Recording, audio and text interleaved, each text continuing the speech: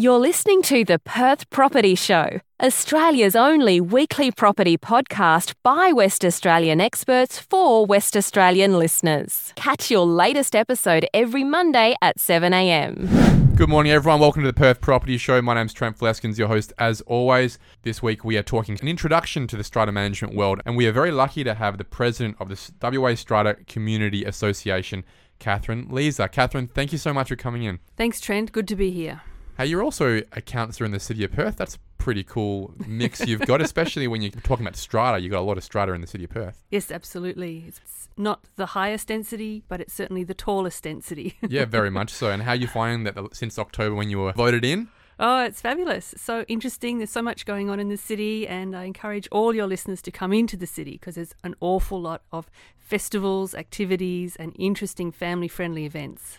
I think that's what everyone wants, really. We all want Perth to be as lively as it can be, and hopefully with this new council coming in, it really starts to give a little bit more life into a bit of drive into all those efforts that need to go into the community. Let's segue into the strata space because, as you said, there is a huge amount of strata requirement in the City of Perth, but more generally across Western Australia, it's becoming more prevalent, especially with survey strata developments going on a lot these days in the infill. How does your role affect that situation? What do you do every day as the president of the WA Strata Community Association? Our association initially was set up to be the Association for Strata Managers. So at Strata Communities, we have education, but we have education not for just strata managers and not just for service providers, but we also have owner education. So if you have any of your listeners who are interested in understanding more about strata from an owner's perspective, we are doing lots of seminars online. We do lots of face-to-face events in WA. So go to our website, which is just strata.community. That's it. Easy. Strata.community. Wow, it's okay. really easy. No, nothing else. No gov, no com? No, Yep. nothing else. And have a look at what we offer. So just to take a step back for your listeners, Trent, the strata management became a little cottage industry. So when the strata laws got set up back in the 60s, that's when they were first set up. For whatever reason, the crafters of the laws put all the management power and decision-making power with the owners. Okay, so all the owners have to make the decisions and run the building and make decisions and pay bills and get insurance and all those basic things. However, when you have a volunteer committee of owners, they don't always have all the skills or understand what they're doing or understand the laws or whatever. They may be biased in a certain direction. They don't want to spend money on things. All of that. Yep. And strata management kind of just grew out of the need to help the owners. So it kind of grew as a cottage industry to start with, and then it got bigger and bigger and more professional. And we are, as you mentioned, the association that represents all the strata managers, not just in WA, but all through Australia. That's amazing. Now, strata managers are not property managers, are they?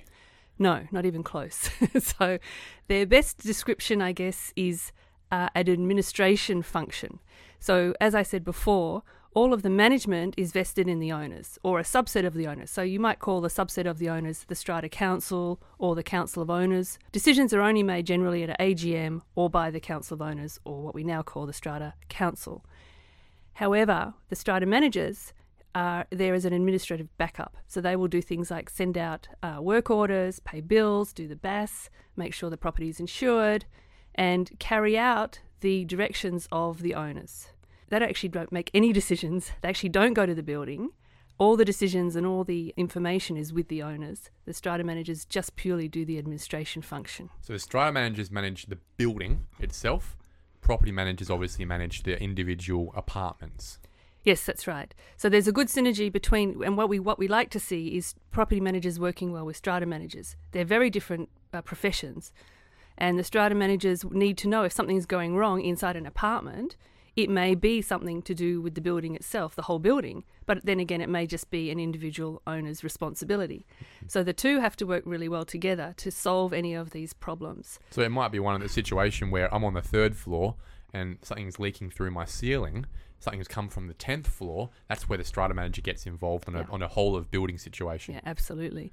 So somebody needs to diagnose where that water is coming from, and water, as we all know, is very tricky to work out, and it's even trickier when it's coming down levels and spreading across levels and through various apartments. Yeah. Are there many strata managers that you know of that used to be property managers or real estate agents or had come from the property industry? Absolutely. The skills are very transferable because it's basically customer service and then administration and making sure work orders are sent out and making sure the work's carried out and then paying people. So it's very similar functions. Strata management sits in a whole different world of its own legislation. So there is a whole lot of other things that a strata manager needs to know. So both property managers and strata managers need to know things like occupational health and, basic things like that.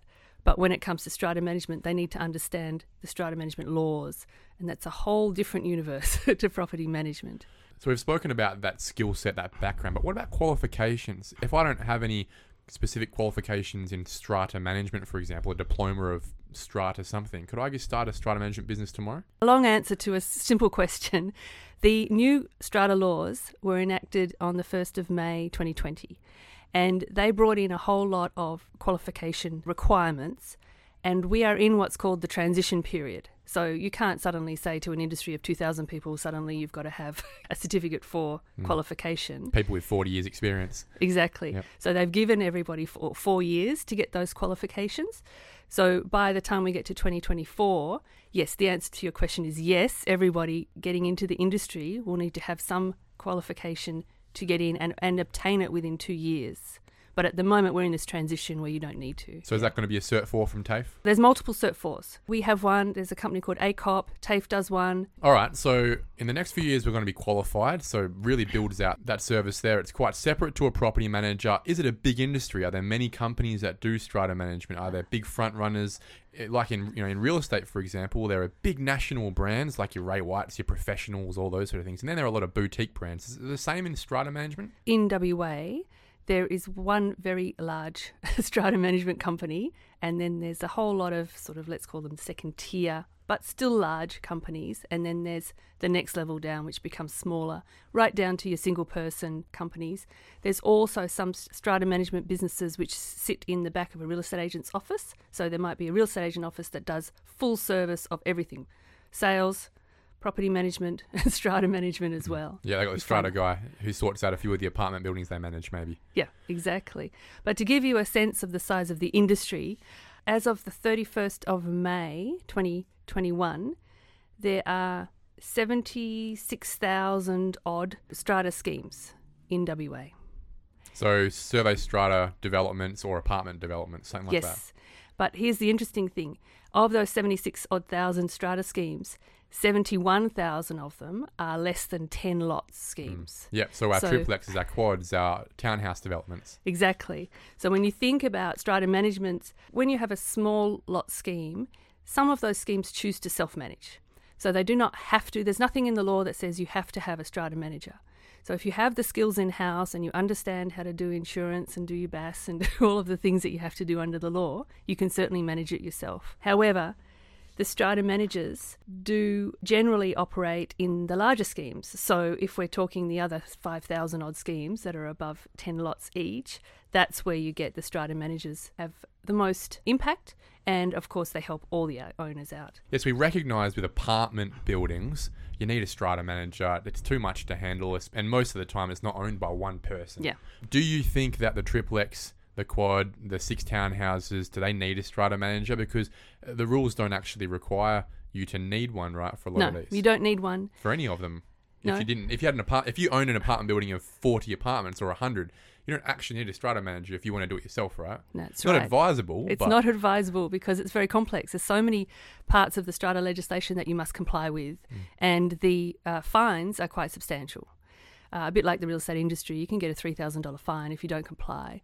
So one of the things that came in with the new laws last year was that all schemes over 10 lots must have a 10-year plan, a 10-year maintenance plan. So if you haven't got that and you don't know how to get that, that's one of the things that your strata manager can help you out with. They certainly do BASs and or your accounting, work orders, pay bills. They have access to a whole lot of trade people and accredited tradespeople. So also at Strata Community Association, we have education for people who work in strata. So for your painters and your building managers and everything. And the reason we do that is because understanding strata and what you and I think of strata really is apartments, but understanding how that works is really hard for them, because if you hire a painter, they expect, you're going to make a decision next week and you're going to hire them. But the world of strata requires you to get 2 or 3 quotes. You then have to take those quotes to the next AGM and get all the people to sign it off at the next AGM. That could be a year. That could be 18 months before you give a go-ahead to a painter. So what we try to do is educate strata service providers of the time frame up front that they have to get used to quoting. Sometimes they won't get the quote, and sometimes it takes a long time for them to be told if they've got the quote or not. It sounds quite cumbersome, and it sounds like it wouldn't really work out from my perspective on, let's say I've just developed a triplex, or I've just done 5 townhouses on a quarter acre. Setting up that whole strata situation and getting a professional strata company in, would that be advantageous, or would it just be too cumbersome? Where do you see those numbers sitting there? It's advantageous, because that's the first question everyone's going to ask on the disclosure documents when somebody's buying off you. The real estate disclosure documents must say, is it a registered strata scheme? If so, provide the bylaws. If so, provide the strata scheme and all that stuff. So you need to have it, a basic level of it. But what I'm really talking about is the ongoing management. Mm-hmm. So the ongoing management is the basic level of what's required in the strata laws is you must insure the property, you must have an AGM, you must take a proper record of all your accounts, and if it's over 10 lots, you must have a 10-year maintenance plan and be saving towards your 10-year maintenance plan. Certainly there will be some of your listeners who will definitely be able to do that, and there will some who think it's too hard. Well, I'm thinking just in practicalities. Let's say I've got a triplex and the only piece of common property that there is a driveway. Yes. Now, we've insured that driveway. What involvement would a strata manager have there other than maybe managing the AGM that happens in the backyard of someone's house with a beer? And what would it cost? So we'll probably start this conversation from how small it gets in terms of the involvement and the cost to maybe what it might cost a 200 apartment building to have a strata manager on a yearly basis. Yeah, the strata manager, how they charge, so let's just get into that for a second, is basically on a per lot basis. And then there are some specific fees that they have to charge. So if they're arranging your insurance, they'll charge a fee and so on. So usually the fees, there's a big range. That's why you have to go and talk to a whole lot of different strata managers. There's a big range in the fees, but they could be anywhere from $250 a lot to $350 a lot, somewhere in there. Now, in terms of a larger building, so a larger building always has a strata manager, but a larger building often will also have a building manager. So here we get into the facilities management side of strata, because it's, as I said before, the strata managers are never on the site. They never go to the building. They don't really know what's going on. And if you've got a huge building, so for instance, the one I live in is 73 lots, which also isn't huge, but it could be huge for Perth. 73 lots. You need somebody to be wandering around and checking the lights aren't blowing and making sure the cleaner's doing the right thing and making sure the garage door's working and making sure that, there's a whole lot of schedules that have to be done too. The lifts need maintenance regularly. The fire system needs maintenance regularly. All the garage doors, as you say, the gardens, the cleaning. Everything needs to be checked and maintained regularly. Now, those are usually not skills that any owner has. It's a pretty interesting area to understand. Or would want to have. They don't have the time for this. They expect that someone else, this faceless person generally, is sorting all this stuff out. That's right. So it depends. So it's a cost-benefit analysis. How much of your time do you want to spend learning all this stuff and doing it as an owner? Or do you just get the right resources, which is your strata manager and your building manager? As an owner, you wouldn't, especially in a big apartment development, you wouldn't have a choice anyway. You would inherit a situation where there is a strata manager who is looking after all this, and they are managing a building manager, and they are being managed by the council of owners, who you may or may not be on. That's exactly right. And interestingly, the more work that the council of owners can put into the building and the more understanding they have of it, the less work the strata manager charges you for, the less work the building manager charges you for as well. So it's a very fluid and flexible pricing model. Does some charge by a percentage of value, or is it all just a flat fee per amount of apartments or townhouses? It's a flat fee per lot, and then there's extra charges on top of that for the extra work they may do. So there's usually a charge for every BAS. There's usually a charge for getting your insurance sorted. It's a plus sort of model as well. Okay. Exactly. How do we pick a good one then? How do we know we're getting a good one? I guess it's a similar question you may ask for a real estate agent or a property manager, and the same thing. There's obviously brand and there's reviews that may happen. But in the space of strata management, it may not be that public about who, you may not know these brands very well before you start moving into it. Yes. What would be the best place to start? Well, Strata Community Association, as the Association for Strata Managers, we make sure all of our members, they do CPD points every year, they're qualified, and they have regular training on new things like the new laws and so on. So that is the first place to start. And then you have to try and figure out what kind of building are you and what kind of strata manager you need. So your building kind of has a personality. So there might be very interested people who want to get very involved, or there might just be nobody who's interested. Then you have to figure out what's the right strata manager to fit your building's personality. That's not always the easiest thing. It's hard to do it up front. I've done it lots of times myself in my buildings where I've had to interview different strata managers, and in the end we've actually trialled a few to see if they fit well. Okay. So you can actually do that. Strata manager contracts are generally for 3 years, but they can be as short as a year. If you were looking to get in the industry as a strata manager, how would you start at the moment? What would your career path look like? What would the steps be along the way, before you get to the director or an owner of a business? What are you getting paid? All those questions. It's a growing industry. We can't get enough staff. So that's the first thing. Good to know. Yep. That's really good. And it's an industry where you could start off as a 20-year-old, an 18-year-old straight out of school. And if you've got some customer service experience, it's a great place to learn. So what we've seen in the industry is people will come in quite young, and the very first time they get an emergency phone call from, let's say, there's a flood in the building or something bad's happened, the lift's broken down or something, either they go, great, I'm happy to help this building and I can fix it, or they sort of crumble a little bit and then they realise it's not the industry for them. But to answer the question about salary, the industry is growing and we can't get enough staff. So the salary ranges are quite competitive. You can start off at 35,000, 40,000, and then very quickly you're at 80,000. And if you're a senior strata manager, even over 100,000. Yeah, wow. And when you're a senior strata manager, you're probably in one of the more sizable companies managing some of the most prolific buildings in Perth, right? That's right. Some of them have a team structure where there's a sort of a head strata manager and then a team of people underneath them. Others do all the work themselves. So there's various different ways, like in any industry, there's very different ways that those strata managers are set up. And the important thing is to find one that fits your building and fits how you want them to work with you. Now, what happens when you've got a building that's got a mixed use situation where there's residential and then there's some cafes downstairs, maybe there's some offices in the middle? How does that work? Are you managing all of that? Yep, you're managing the whole lot.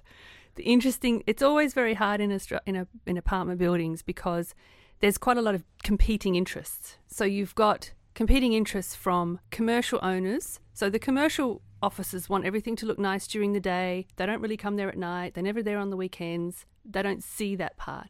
The people who live in the building, they pretty much see it at night and on the weekends. Yeah, so 24/7 job.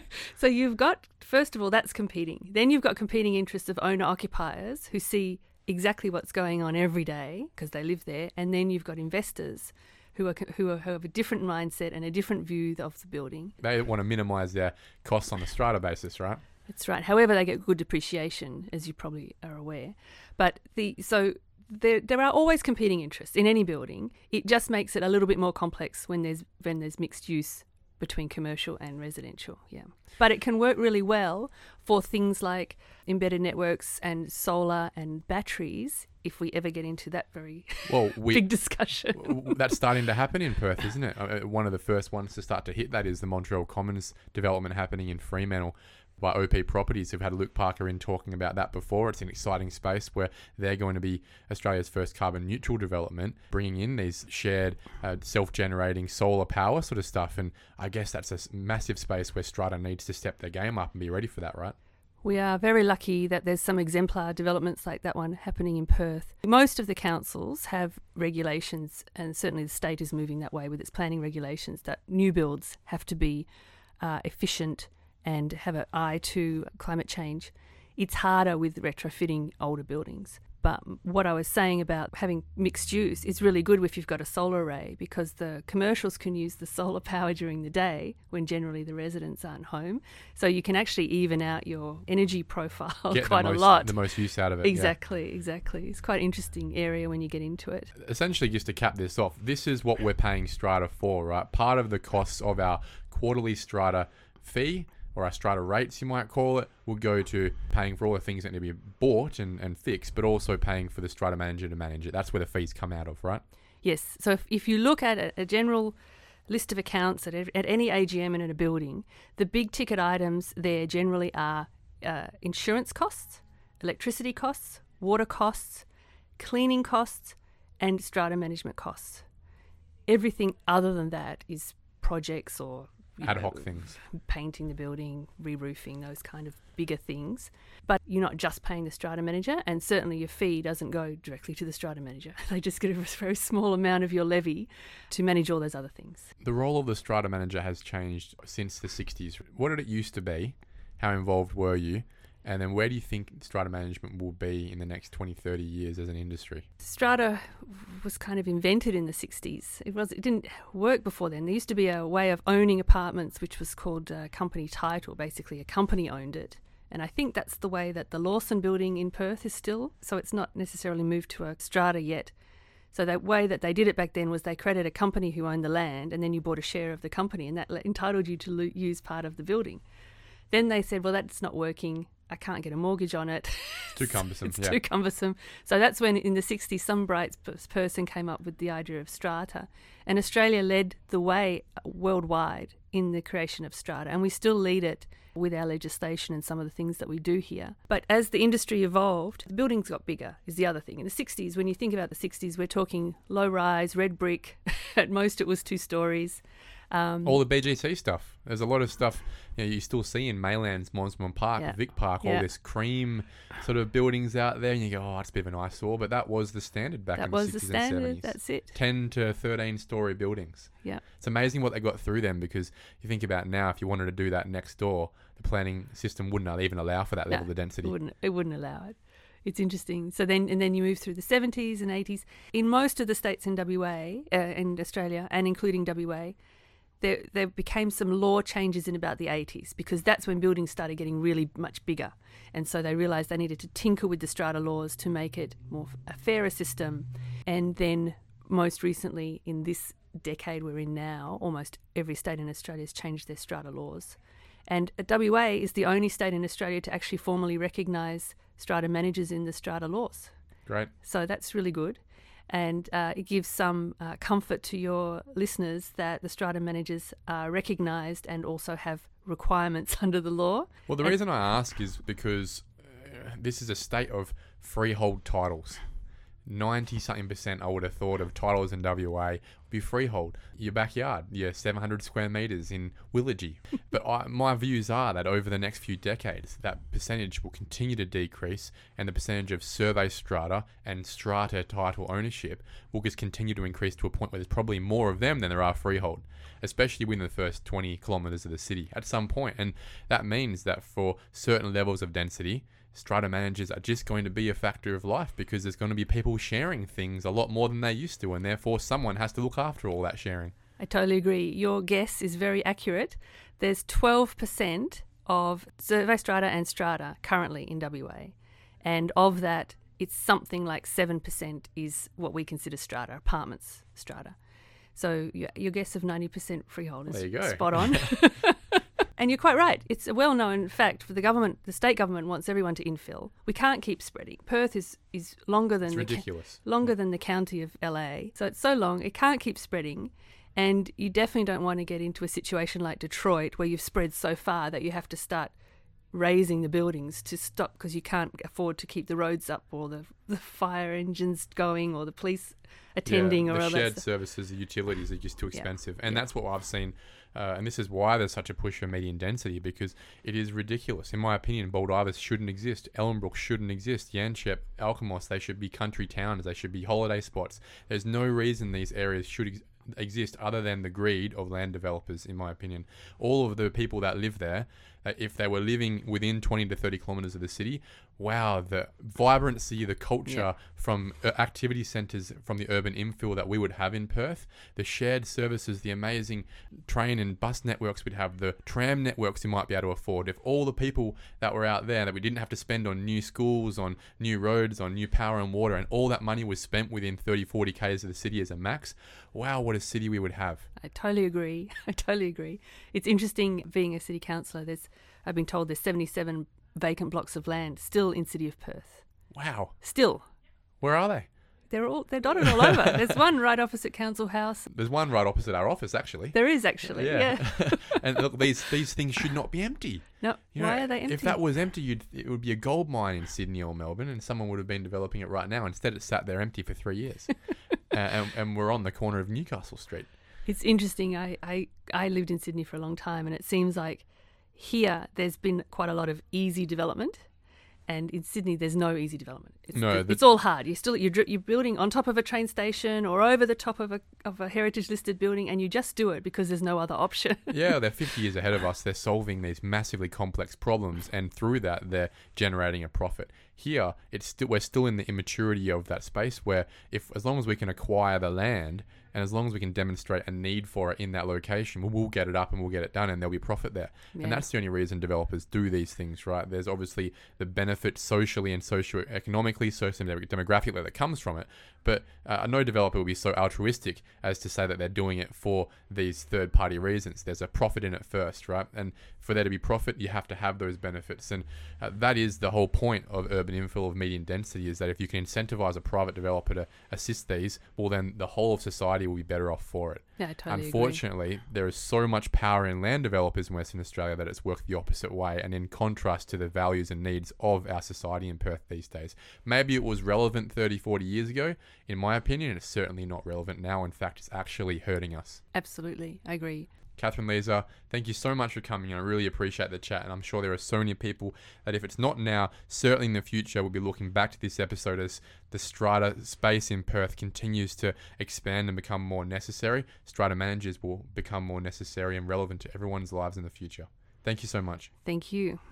Thank you for listening to another episode of the Perth Property Show. If you've only just joined the conversation, you can catch up by heading over to our website, perthpropertyshow.com.au, subscribing to the podcast, or joining our Facebook page. Don't forget to tune in next Monday at 7 a.m. for more expert insights, local analysis, and suburb spotlights. Happy hunting!